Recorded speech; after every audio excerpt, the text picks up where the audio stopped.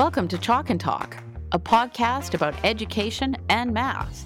I'm Anna Stockey, a math professor and your host.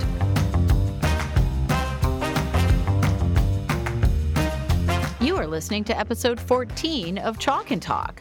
I had a fantastic conversation with Dr. Dan Rosen about stress and how it impacts learning. He is a teacher and school leader with a PhD in pharmacology from the University of Oxford. We discussed the biology of stress, the difference between anxiety and stress, factors that trigger stress for students in the classroom, timed tests, and some misconceptions about stress. We also talk about practical strategies for minimizing stress in high-stakes assessments like exams that are applicable not only to math instruction, but to teaching in general. I learned a lot from my conversation with Dr. Rosen that I will be applying in my own classes. This is an important episode for anyone who teaches and for parents too. Now, without further ado, let's get started. I am thrilled to introduce Dr. Dan Rosen, who is joining me today from Dusseldorf in Germany. He is a teacher and head of secondary at St. George's, the British International School. He has a PhD in pharmacology from the University of Oxford. His undergraduate degree is in physiology and psychology. He has mainly taught biology and psychology, but he's also taught math, chemistry, and general science. In previous roles, he was head of a biology department and deputy head at secondary schools in England. He blogs at musicsofadoctor.wordpress.com. He follows education research really closely, and he's the organizer of a research ed event at his school. And I'm excited to talk to him today about stress and anxiety. Welcome, Dan. Welcome to my podcast. Thank you very much for having me. I'm really excited to be here. Thank you.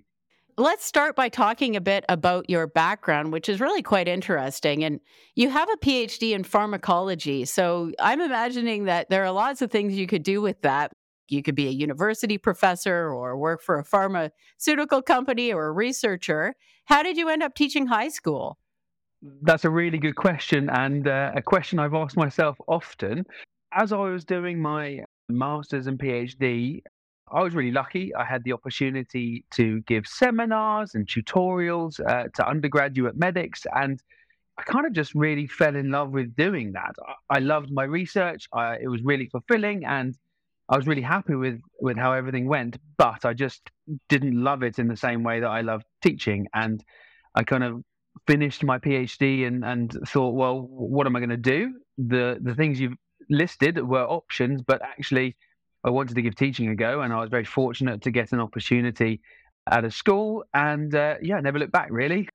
So I started off teaching biology, and then here I am a number of years later in Germany leading a secondary school. So I kind of realized I loved teaching, and then decided to go full on. I should mention that I came to know about your work because one of my listeners recommended that I listen to you on the podcast Thinking Deeply About Primary Education. And so I listened, and I thought immediately, I absolutely have to get you on to talk about test anxiety and stress and that sort of thing. I would say over the course of my career, I've definitely noticed an uptick in the number of students who experience anxiety or stress, often in regards to tests, or maybe we just talk about it more. I'm not sure, but I do think it's an important thing to talk about. And I'm really interested in learning more about stress and how it affects students during the various phases of learning. And I think the things that we'll talk about today, they'll apply to really any subject and teaching at any level. So what got you interested in stress? Good question. I think similar to yourself, I've been I've seen lots more students and parents, maybe because they're more aware of it, or maybe because it is more real, talking a lot more about stress and how to have stress reduction approaches and things like that. And so I started, obviously I teach stress. I teach about the physiology of it when I teach biology, and I also teach about anxiety when I teach psychology. So I feel I probably had a head start on most people. But I find it fascinating because actually I think some of the research is slightly counterintuitive. And like with many things in psychology especially, gut reactions and kind of face value statements aren't always actually correct. And like a good researcher, like a good scientist. I wanted to find out more. And so I did. And that was it, really. I started kind of investigating what things could affect performance in tests via stress mechanism, for example. Is it always negative?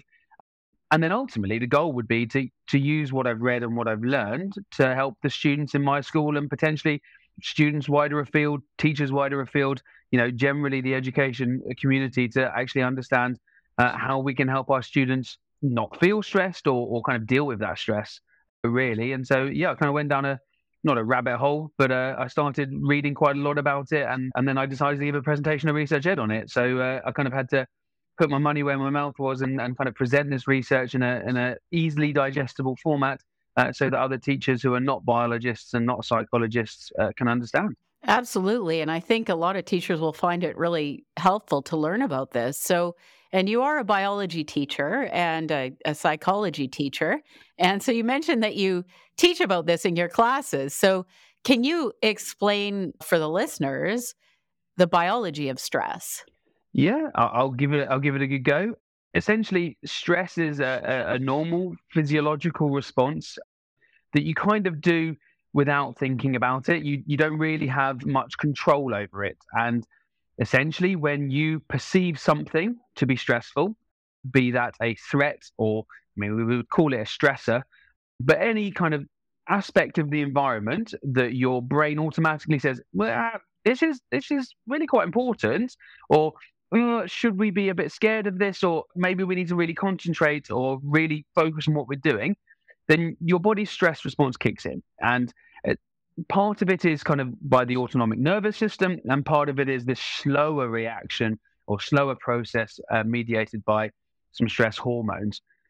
I think the first bit of the stress response, most people will be at least aware of the fight or flight kind of aspect to it, where your body gets prepared to fight or run away. How it does that is by increasing your heart rate, increasing your blood pressure. You send blood to muscles, your pupils dilate, all these things that kind of prepare you to fight or run away.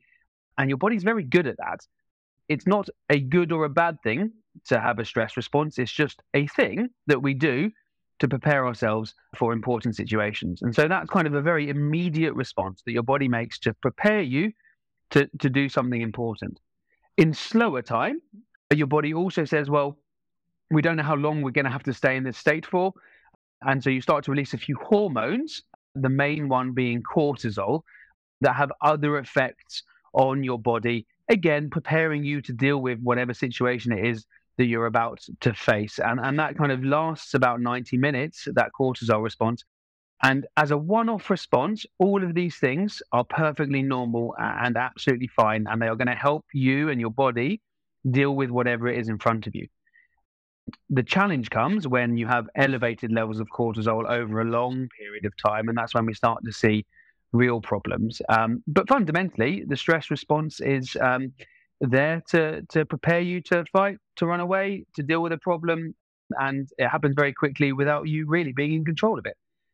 What I think is really important to stay at this stage, though, is that no two people's stress response is the same. There's different layers to this, and all of them can be very, very different between individuals. So, for example, two of us here today, we could look at a situation or perceive a stimulus, and you might be stressed by it, but I might not be. So your stress response is going to kick in, mine's not. So we've already got a difference there between us.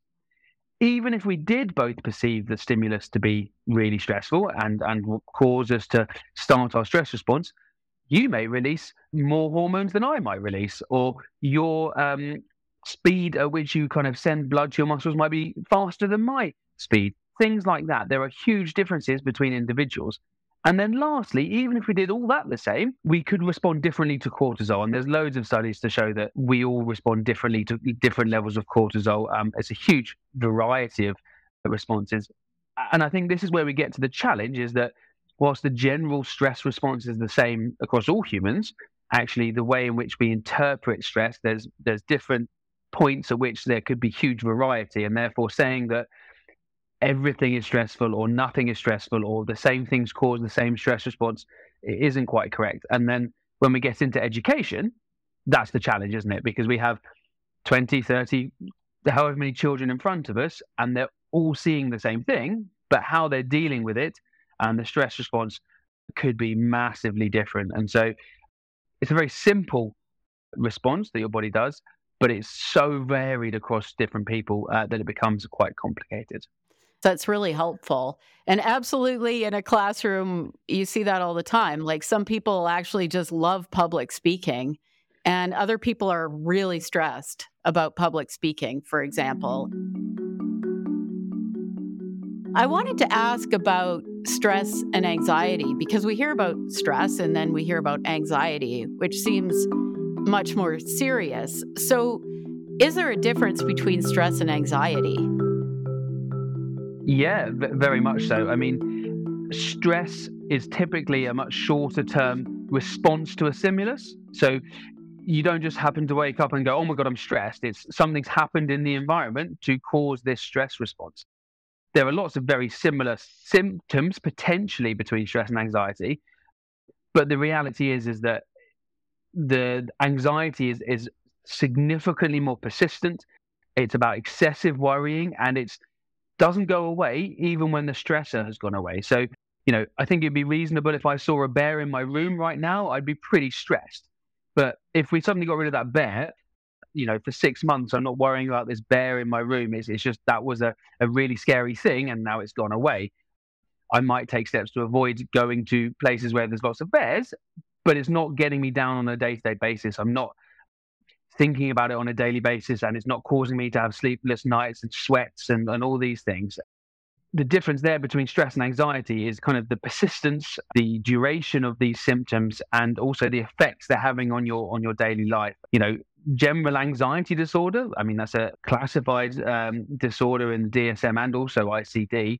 And there's some really specific kind of physiological and cognitive symptoms there, whereas being stressed is about that kind of stress response to a stimulus. And so there will be overlap, right? If someone gets stressed by, let's take example, public speaking, saying to someone who you're going to go public speaking now, and they might get stressed and they'll have the stress response. If they just then forget about it the next day, it's not a problem, then they haven't got anxiety. But if they go home and then, for weeks on end, they're worried about this speaking, then that's an anxiety issue. And so they're kind of related, but distinct. So the difference is that anxiety is quite persistent over a long period of time. And there are lots of things that cause people stress. And some of those things are completely out of our control as teachers, right? So for instance, if my student broke up with their girlfriend or something like that, and that's causing them stress, there's not a lot I can do about that. But there are things maybe in the classroom setting that would cause student stress more than other things. And maybe we can do something about those things. So what are the main factors that cause stress for students in a classroom setting? It depends on the student. That's a real cop-out answer. But the reality is that different things stress out different people. And I'm sure that in a class of 30, some will, whatever you're deciding to do on a given day, there will be some that have no issue, some that are a little bit stressed, some that are very stressed. But I think what's really interesting is that there was a meta-analysis done by Dickerson and Kemeny in 2004. And they looked at these kind of stress exacerbators, and the two things they found that were most stressful for pretty much all people really is something called social evaluative threat, and the other is uncontrollability. So social evaluative threat is essentially whereby some aspect of an individual's identity could be judged negatively by other people. So you could think of it as kind of negative peer pressure or negative peer judgment, in the sense of actually it's not whether they're going to do well on a public speaking or not, it's whether people will laugh at them for being bad at public speaking. That's way more stressful than the actual act of having to talk in front of a class, or the act of, if you're going to do a maths test, is the maths test stressful, or is it the fact that they might be judged for doing badly in the maths test? And so that socio-evaluative threat, and I think that does have face validity to people. We don't mind doing things at home on our own, but doing them in front of a crowd is very different, especially a crowd of one's peers that you like and respect. So there's certainly something in that. And then the other thing that causes stress, and this again is for adults as well, teachers probably feel this too, is this lack of control.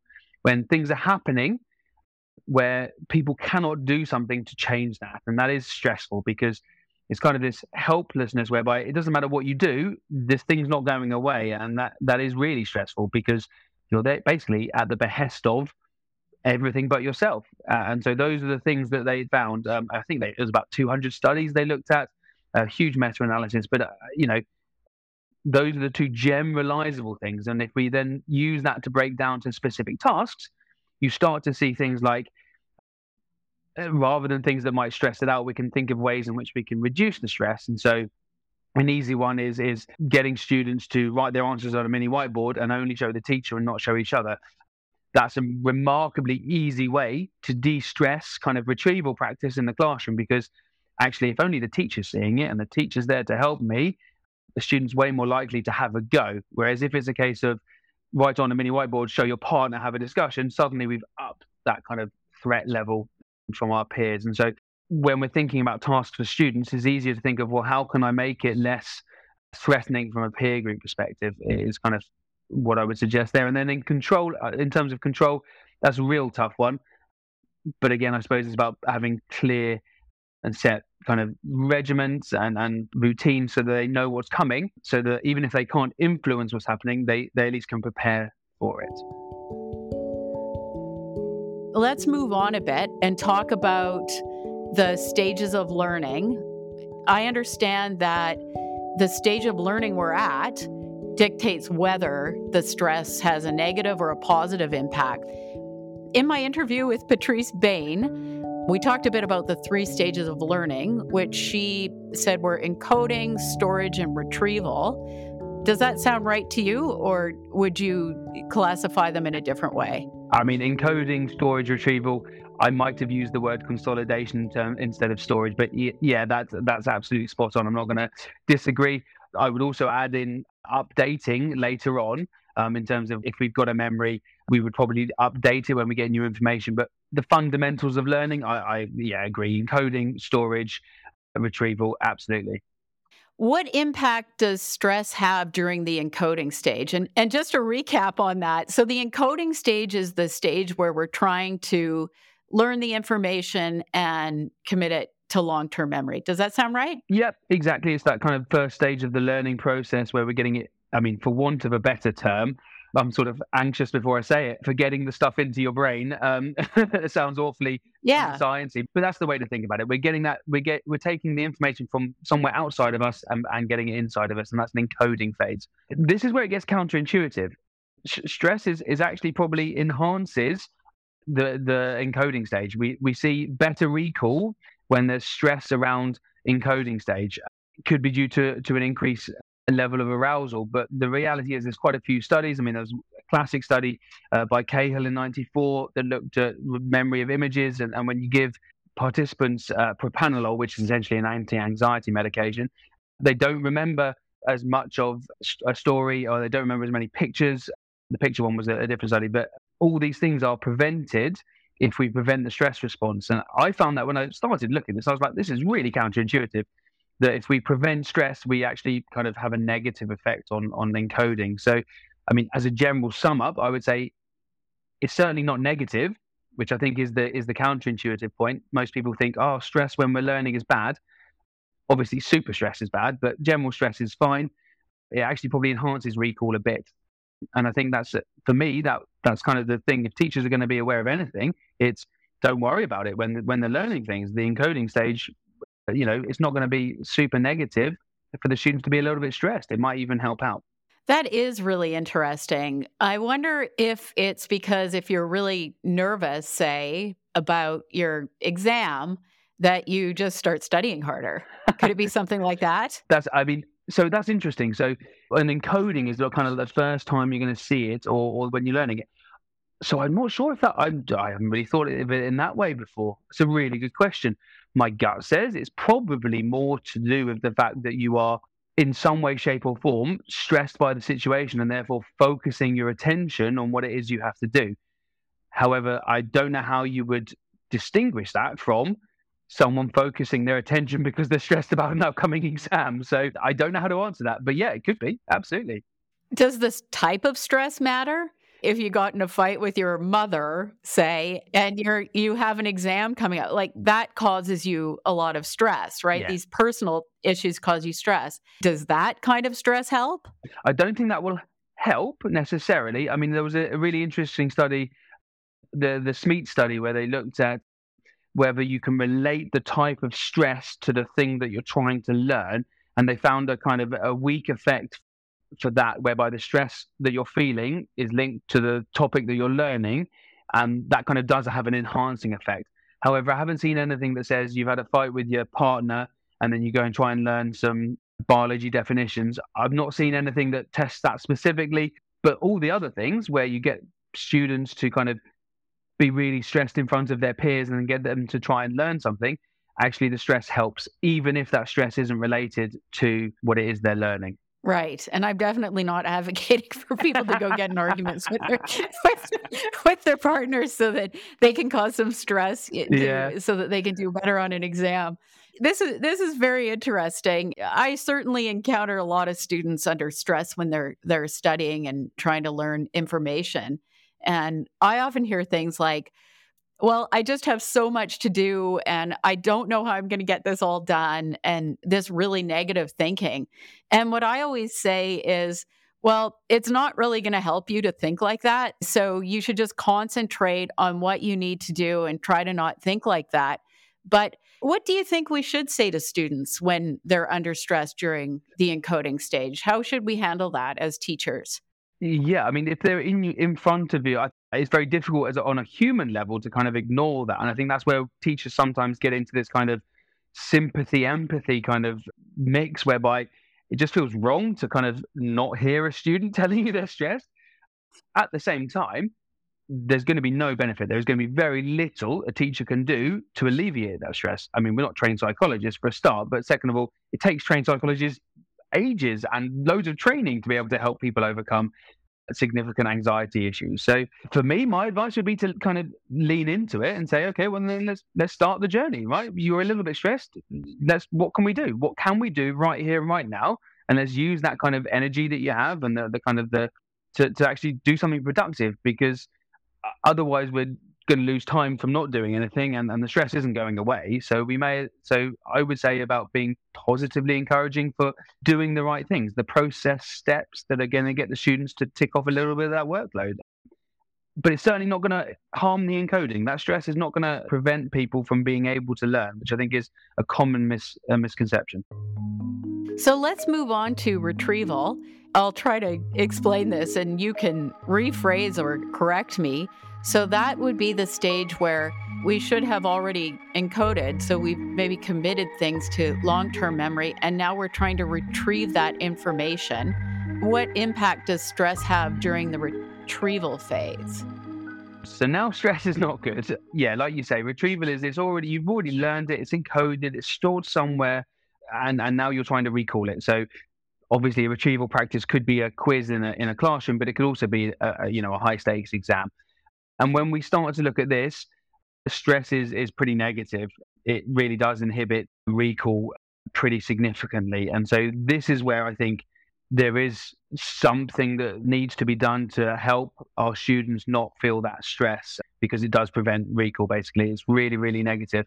What's interesting, though, is it doesn't make any difference on recognition. When you see students outside an exam hall and they're flicking through their notes and they seem pretty happy about it, it's because the stress doesn't prevent them from recognizing what they've seen before. What's really interesting is that it hits, like the impact of the stress hits when students are trying to actively recall it, be that verbally or written or however. And so students also make it slightly worse for themselves, because they get themselves in this kind of feeling whereby they actually feel quite good as they're reading through their notes, and they go, yeah, I've seen that before. I know that. But actually the stress has already kicked in, and the stress is already having its effect. So when they get into that exam room, yeah, there's nothing they could have done anyway at this stage. Okay, so what can we do about this? Really good question. So there's a couple of really interesting studies on this. The retrieval practice is probably the one that's been studied the most, and it sounds like everyone talks about retrieval practice as if it's kind of like the most important thing. But I think when it comes to stress, it really is the best thing we can do.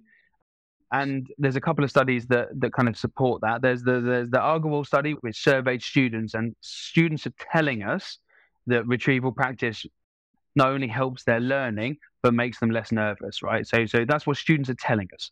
But there was an awesome study, Smith, in 2016, and they looked at the effects of retrieval practice versus rereading and things like that. And it was very clear that even though the stress response was kind of the same, the students who did retrieval practice did significantly better. So the physiological response was still there, but they were way better at recalling things. And that was in many different conditions. And it basically showed that retrieval practice prevents the effects of stress on recall. And so if there's one thing I could recommend to anyone to preventing the impacts of stress on students is retrieval practice. Simple as that. That does sort of make sense to me because retrieval practice is going to better prepare you for the high stakes test. It's going to prepare you better than rereading. So in math, if you're actually working through problems and you're making sure that you can do them on your own instead of reading the problems, you're going to be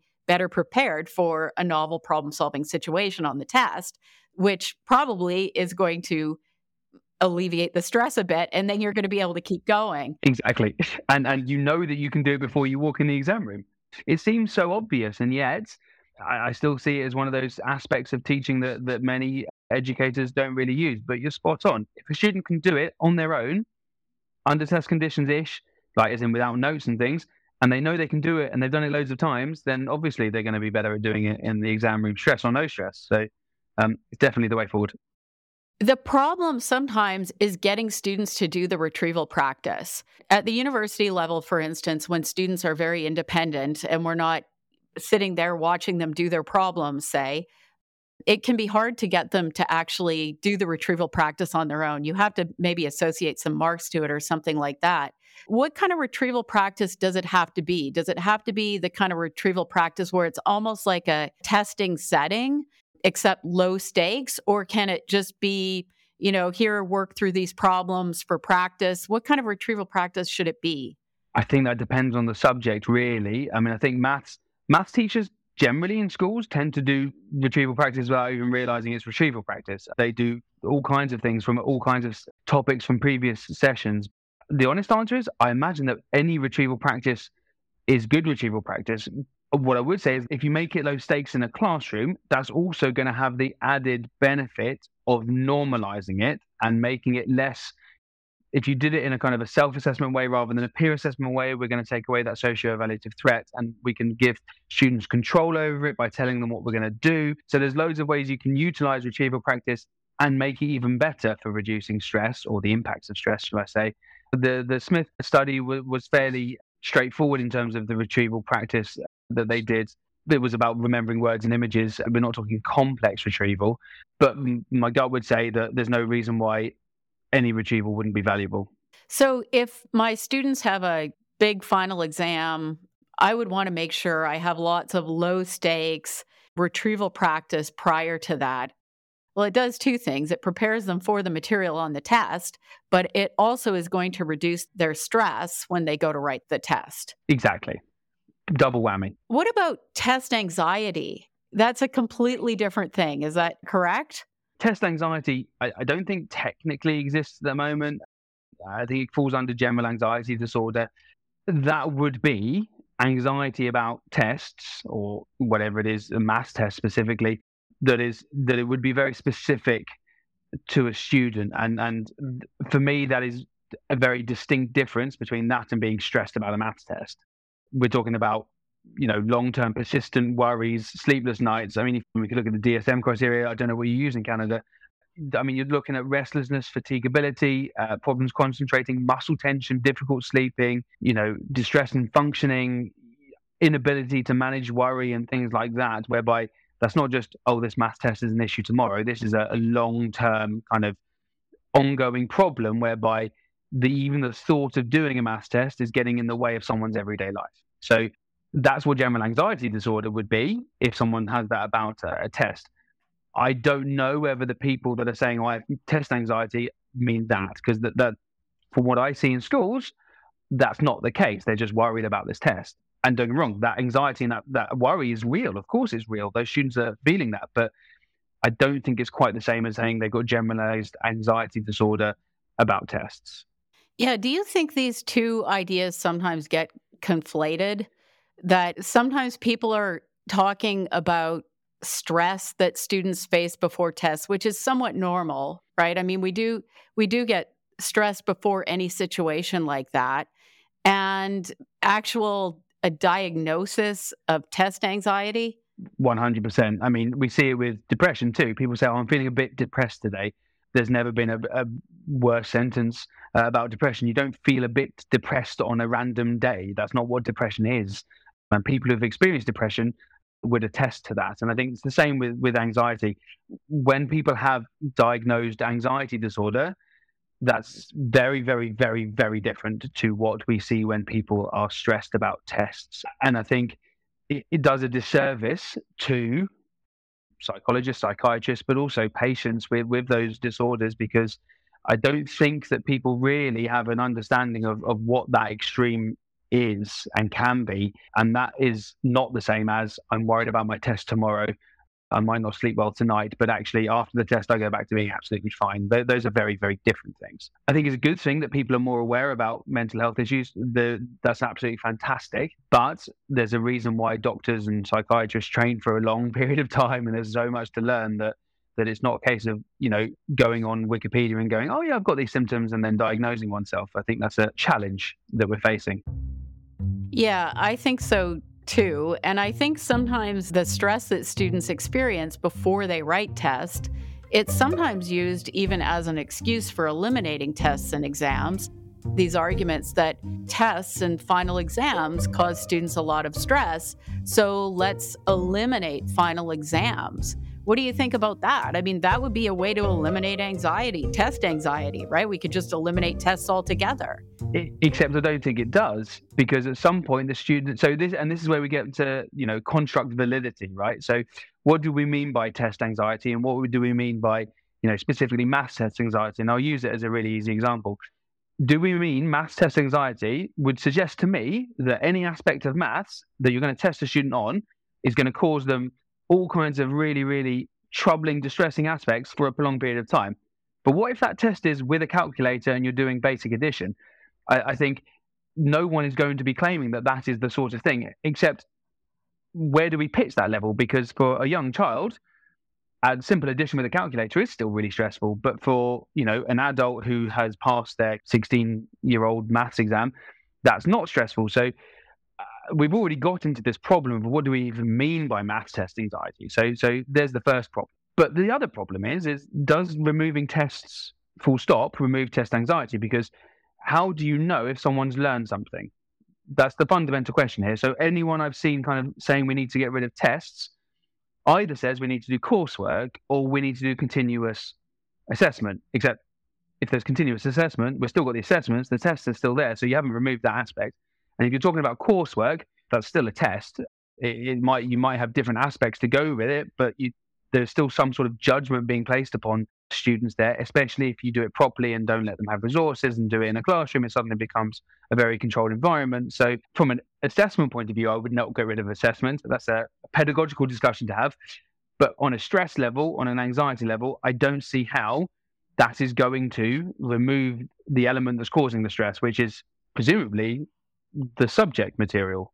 Right? It's got to be the subject material, because it can't just be all tests in general. Because if I said, "What's your name?" That's a test, that's a question. That's not causing people stress. So it can't just be a test. Does that make sense? Have I explained that well? Yeah, it makes a lot of sense.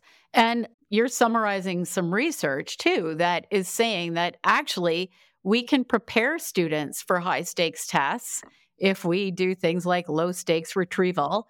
And that should technically reduce I don't want to use the word anxiety, but it should reduce the stress, right? And life is just full of these situations where we're going to have to face test-like situations. We have to take a driver's test, for instance. They're not just going to hand over the driver's license to you.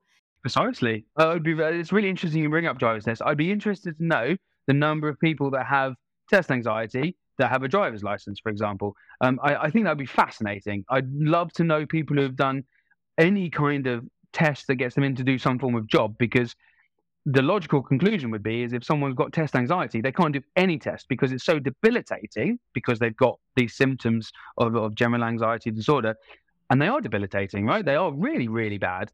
You would expect them to not have any sort of test or have passed or attempted to do any sort of test, but I don't think that's necessarily true.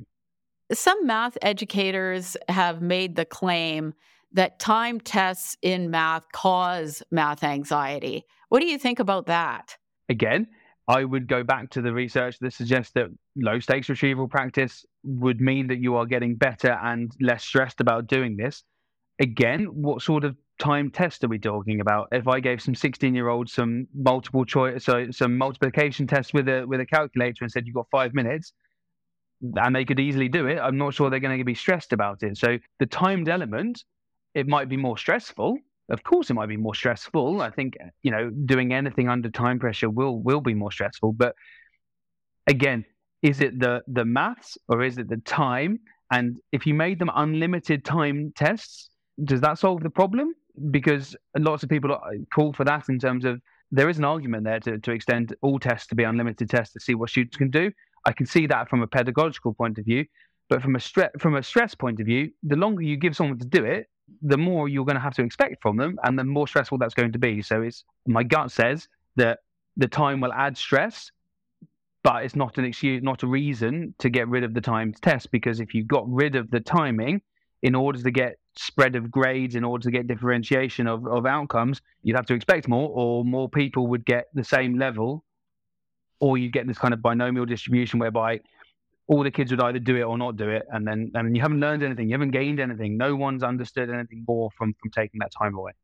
And there are some things that we do need students to do quickly. So the people that are saying they don't like time math tests, they're probably referring to things like times tables, making sure that kids can memorize times tables, and they should be able to say their times tables really automatically. And those things are actually really important, because students need to know their times tables so that they can free up working memory to do more complex problems later. Exactly. If we eliminate that time component, the students are going to have more trouble. So it's better just to get them to a point where actually they're not afraid to take the time tests. And I run a nonprofit after school math program for grades 4, 5, and 6. And we give times table tests every single class. So we see them once a week. We give it every single class at the beginning of the class, and it's just normal. We don't have kids upset or really stressed out about it. And so I think that's the kind of thing you're talking about, these sort of low stakes retrieval tests. But I will say, certainly at the university level, and I suspect this happens in high schools as well, we do have to design good tests, because sometimes I think people design tests that it's just not feasible to complete that test in the time limit that the students have been given. And I feel like that actually does add some extra stress to students. What do you think about that? I think it depends on what the students are expecting, right? So I think we need to design good tests. Of course we do. I think the challenge, it depends what you're testing for. So we teach the IB diploma, and the level of maths is worldwide is pretty good. And I'll use biology actually. So the standard of biology in the UK is pretty high. There are many, many schools around the world that don't really teach biology in kind of, high school or lower than that. So relatively, if you were in a country or in a school that doesn't take biology very seriously, those biology tests would look insane. And the same for some of the maths tests that we see as well. They look absolutely impossible. But the reality is that someone somewhere still finds that easy. And I think if we're talking about big exams for big cohorts of people across, I think it's about there will be kids who won't be able to do large portions of those tests. If they don't know that before they go in, that's not very fair. In your class, however, you should be able to design a test that allows students to demonstrate what they can do. Again, if they expecting one thing and get another thing, that's awfully stressful and not very nice. So I agree with you. We've got to design tests that the students can do and have been taught. And I think, again, this is where retrieval practice comes in, because they go into those tests knowing that you've taught them what to do and you've given them that time to practice, and they know they can do it because they've done the retrieval practice. I think suddenly stress flies away, and also, everyone's working together to get these students to do these math tests better. Okay, so we've talked about things we can do to lessen the stress when students are writing tests so that they're more easily able to recall the information. What do we do if we're already at that point where the student's writing the test and they're panicking? Is there anything that can be done at that point, or is it too late? Unfortunately, on that particular test, it's probably quite late. There's a really interesting study done by Schwab and Wolf, which showed that even once the stress response had gone after 90 minutes, so as in there was no physiological sign that students were stressed, even after that, the students did worse on the recall. And yes, it's one study, but it gives us an indication that actually we need to prevent the students from either feeling the stress in the first place or make them resilient to the stress when it does happen. Because if they come to an exam and they're already flustered, it's over. The stress is going to prevent them from recalling. And so therefore, all the work that teachers do has to be preventative in the classroom before they get to that exam hall, because actually there's nothing we can do to stop it. Okay, so we're looking at preventative measures. Again, it's lots of low stakes retrieval practice. Let's come back to something you mentioned earlier. You talked about the main causes of stress in the classroom, and you talked about the social evaluative threat. In other words, students being worried about looking foolish in front of their peers. What about peer assessment? Does that contribute to that? I'm going to say something quite controversial. Yeah, I think it does. But I think it depends on your classroom, it depends on the peer, and it depends on the culture you've got to. So I think if you look at really skilled teachers who develop these wonderful cultures in a classroom where everyone just has a go because they have no fear of making a mistake because that's the culture of the classroom, then peer assessment's fine, right? It's to be encouraged. You're going to be learning from each other. It's wonderful.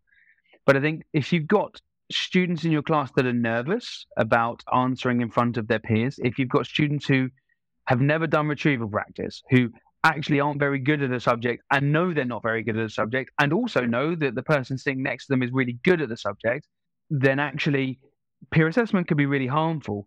Sorry to go slightly off point. I'm quite interested in setting as well in terms of streaming academic ability. I think you call it tracking maybe.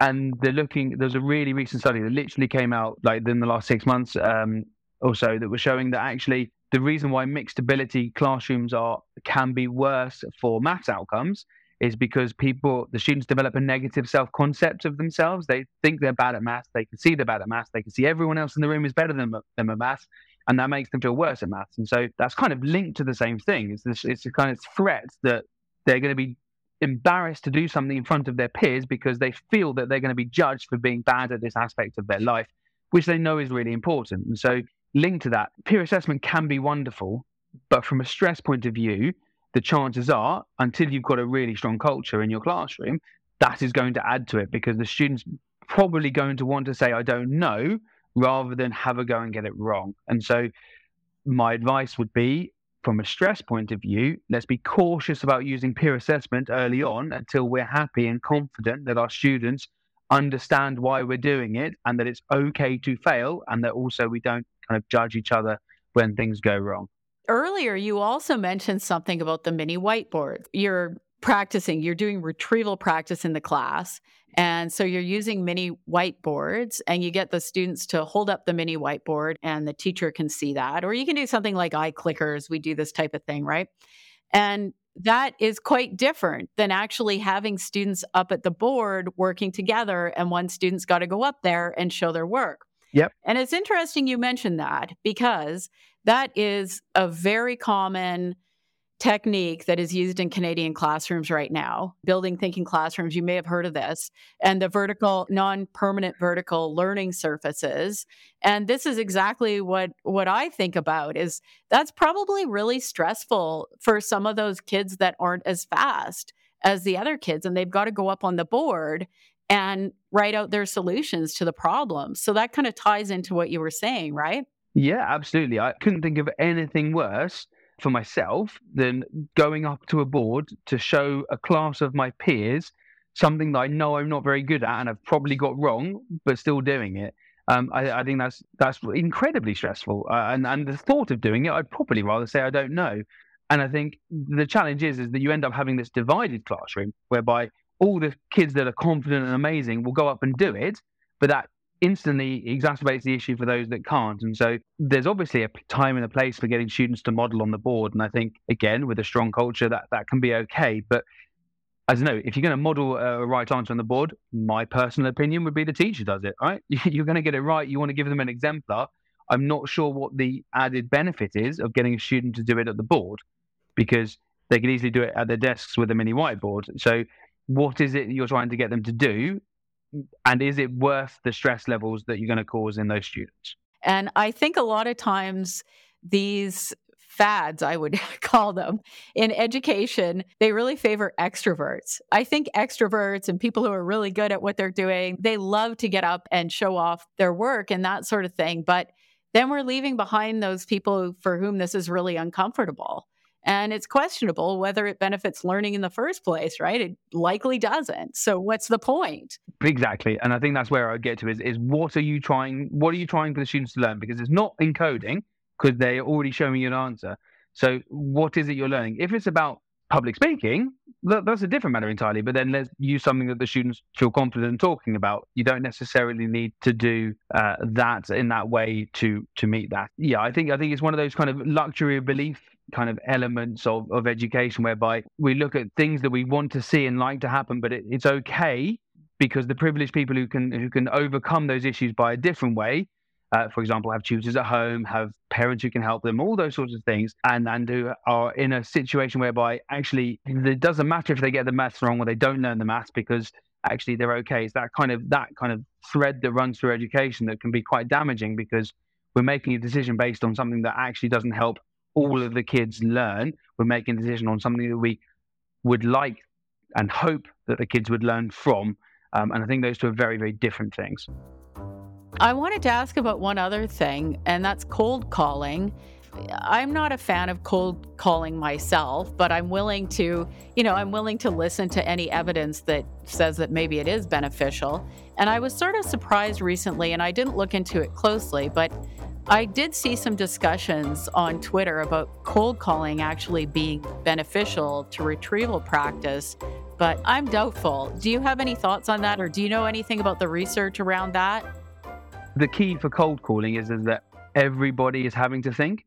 So if you do hands up or some variant thereof, or there's a high chance that if a student doesn't know the answer, they don't even have to think about the answer because they know they're not going to get picked on. So cold calling is useful because it means that every student should be expecting to be asked. Therefore, every student should be expected to think. Therefore, students are working hard, even if they're not picked on, which I think is the benefit. There's loads and loads of people that do it to good effect. And I think for me, if we come back to the stress element, I think it's one of those things whereby it needs to be done with that culture that you have within the class. And people would argue that you use cold calling to build that culture, because then the teacher is in control of that kind of socio-evaluative threat. If a student doesn't answer well, you can ask them a follow-up question to get them to show they can succeed. The teacher can choose who they're asking so that they know they're asking someone who's got the right answer on their mini whiteboard, for example. I think there are benefits to cold calling. It depends, I think, on what questions you're asking. I do see the benefit in making students think and increasing that ratio of thinking, or the ratio of students thinking to not thinking. I think that's important. But from a stress point of view, you've got to be mindful of the culture in your classroom and how the students respond to that. Again, I know there are loads of teachers who go, well, you're stressing that kid out massively. But I also don't know of any teacher that, if they knew that, would then continue to persist in causing that child stress. So I think it's probably a halfway house on that one. So the idea then is that sometimes when we're doing retrieval practice in the class, I put a problem up on the board and I say to my class, who knows the answer to this problem? There's a lot of people in the class, they just don't need to think because they know that there's the kid that's going to answer the question. So cold calling, students all have to think because they could be called on at any time. But there are other ways we could do that too without causing the stress, right? Like the mini whiteboards, things like mini quizzes. Yeah, exactly. Yeah. And it's more of a personal thing. You're not having to show everybody, or you're not getting called out in front of Exactly. everybody in the Exactly. class. And in terms of the control piece, as the other thing that is more likely to cause stress in the classroom, what can people do with that bit? Yeah, it's really interesting. So I thought a lot about this when I was doing the research, and I think for me this is almost a school-based approach in the sense of what's really stressful for students, and they'll tell you this quite openly and honestly, is when they go into classroom X and the rules are whatever they are, and then you go into classroom Y and the rules are totally different, and then actually in classroom Y with a different teacher, the rules are different again. And that's hugely stressful because they've got to remember what the rules were for this particular given. And then they're also stressed because they know if they get the rule, if they break the rules, even if they didn't know it, then they're in trouble and things like that. So what we can do as schools or institutions rather, or within the classroom is making sure that we're very clear about what behaviors lead to what consequences, be they positive or negative, because boundaries and kind of clear guidelines are really de-stressing. And I know there's lots of educators and non-educators out there that don't like some of the strict rules that some schools have. But it's interesting that those people never want those strict rules removed from, in really other places like hospitals and airports and things like that. Because when you're in a new place where there's lots of people, actually rules are what help de-stress it. When the students know what they're expecting, they know if I do this, then this happens. That is really comforting because, I mean, students have agency, right? They can decide what they do. And if they know whatever they do and what the consequence is, then they make it with full information. What's stressful is when they do something and they get a different response from a different teacher, even though the other teacher said it was okay, because that kind of feels unfair. And then you lose control. The student doesn't know how I should behave because I don't know if I do this behavior, well, what's the consequence? And so that's really, really important. I think consistent consequences. And then the other thing is giving students that kind of knowledge that they can control what they do in preparation for things. And so things like mocks, I know that I'm not talking about the validity of the assessment data, but the whole aspect of the mock process, getting students to have a mock timetable so they have to plan their revision and going into the exam hall and having, making sure they don't have phones, blah, blah, blah, all of that's a habit, right? And then those habits become second nature. And the first time any student walks into an exam hall is super stressful. Once you've done it for the 50th time, it's a breeze. And I think it's really useful for schools to put students in those positions so that the first time they hit that stress, even the third or fourth or 10th time they hit the stress, it's in a safe environment where it doesn't really matter. And I think that's where you end up with school policies helping students get that control because they know what they're doing, when they're doing it, and they've been there before, the real thing. I've learned a lot today. Okay, so first, let's summarize. During the encoding process, stress can be helpful. So we don't need to worry about that, right? If our students are telling us they're really stressed during the encoding process, you know what? It's probably actually helping them. Yep. However, during the retrieval phase, stress actually isn't that helpful. And we want to work on lots of low stakes retrieval practice so that the student is more prepared for that high stakes assessment. Yep. And also just alleviating the things in the classroom that are more likely to cause student stress, right?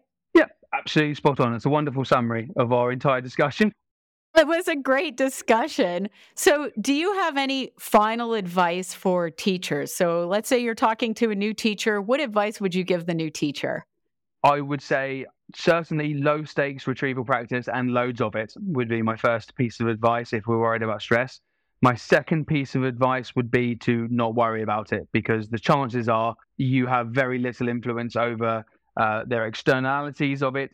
It's not going to make any difference to the encoding process. And if you're already doing retrieval practice, you're taking care of the retrieval process. So I would say low stakes retrieval practice, loads of it, and then don't worry about the rest of it. Oh, that's great. Thank you so much for joining me today. I really enjoyed talking to you. No worries. Thank you very much for having me. It's been an absolute honor and a pleasure. Thank you.